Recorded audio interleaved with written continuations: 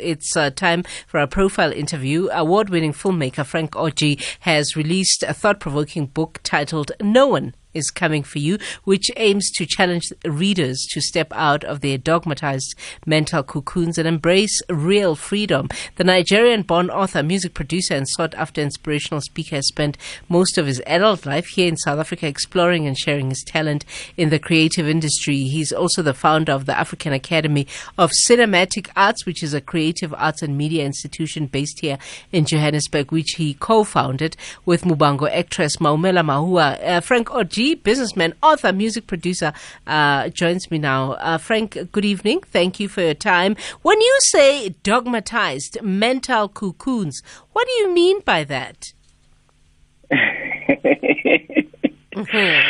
It's nice to be talking to you, Khomoto. What I'm trying to say is that a lot of us black people, we are heavily indoctrinated, and in theology, we talk about doctrines and dogmas. You understand? So there is a lot of we're in a lot of cage. We come from one cage and we get into another.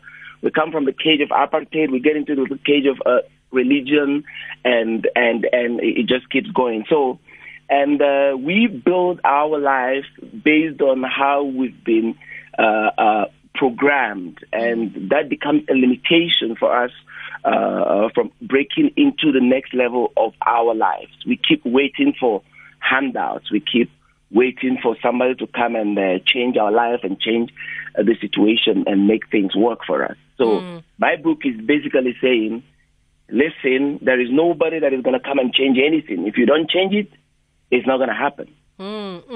So no one is coming for you, meaning if you don't change it, it's not going to happen. Simply put, yes, that's it. It's a hard truth, but I believe it's the only truth that can set us free. You understand? Yeah. Because we Africans, we become beggars in all fronts. We beg for everything. We wait for everything. White people must come help us. Europeans must come change.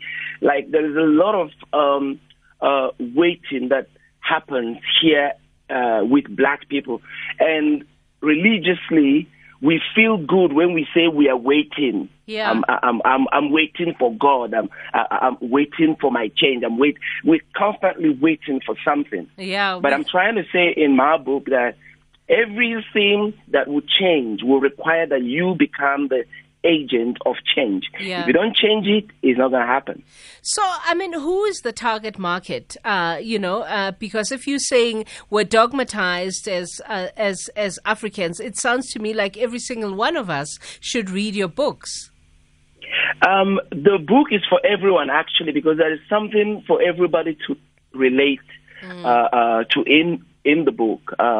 It's got some of my story personally, my experiences here in South Africa, having to deal with different kinds of people, different race, being in the industry that I am in, having to deal with all these kinds of stuff. And I've seen that, first of all, black people need to understand that the system was not designed to favor black people. So we need to understand that first. So when you know that this system was not built for you, you need to understand that for you to have a system that will work, you have to build it yourself. We complain about the educational system, but originally this educational system was not meant for black people because black people were not allowed to study. Yeah. You see, so if we're going to have the education that will empower the next generation of black people, we must start designing our own education system. That's what I'm saying. Yeah. So, I mean, you are very diverse because on the one end, you're a businessman. On the other hand now, because of the book that we're talking about, you're an author and you're a music producer as well. Yes. So, I mean, what would you say is, the thing that propels you every day to chase all of these many things that you do? What propels me is that I realized from a very young age that I'm alone. All right? Born as an illegitimate child, the way we put it, born out of wedlock, and don't know your father. that whole story that most of us are, that can relate to. That was me, or that is me, in a sense. So I realized from a young age that anything that I don't do will not get done. So I have no time to babysit myself. I have no time to whine and dine with my problems, with my disadvantaged situation.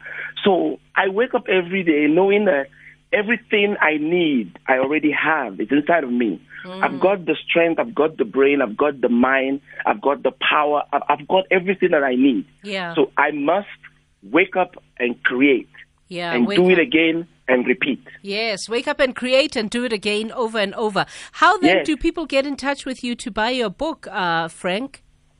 The book is all over, all the digital platform is on paperback, ebook, and audio on Amazon, Barnes and Nobles, Scripps, every bookstore, over 45 of them online, it's available. But if you're in South Africa, you can contact me on Facebook, and I will deliver your book to the closest pep store. Okay. Anywhere close to you. So what is your Facebook account called? Yes, all my social media, Twitter, Instagram, and Facebook is called @IamDrFrank. @IamDrFrank. Sorry, I didn't call you doctor. Nobody told me I should have called you doctor. No, just call me Frank. Absolutely okay. Listen, yes. all the best, and thank you so much for making the time. Thank you so much. Appreciate it. I am Dr. Frank on Facebook. Frank Orji. The book is called No One Is Coming For You. It's 28 minutes past 8.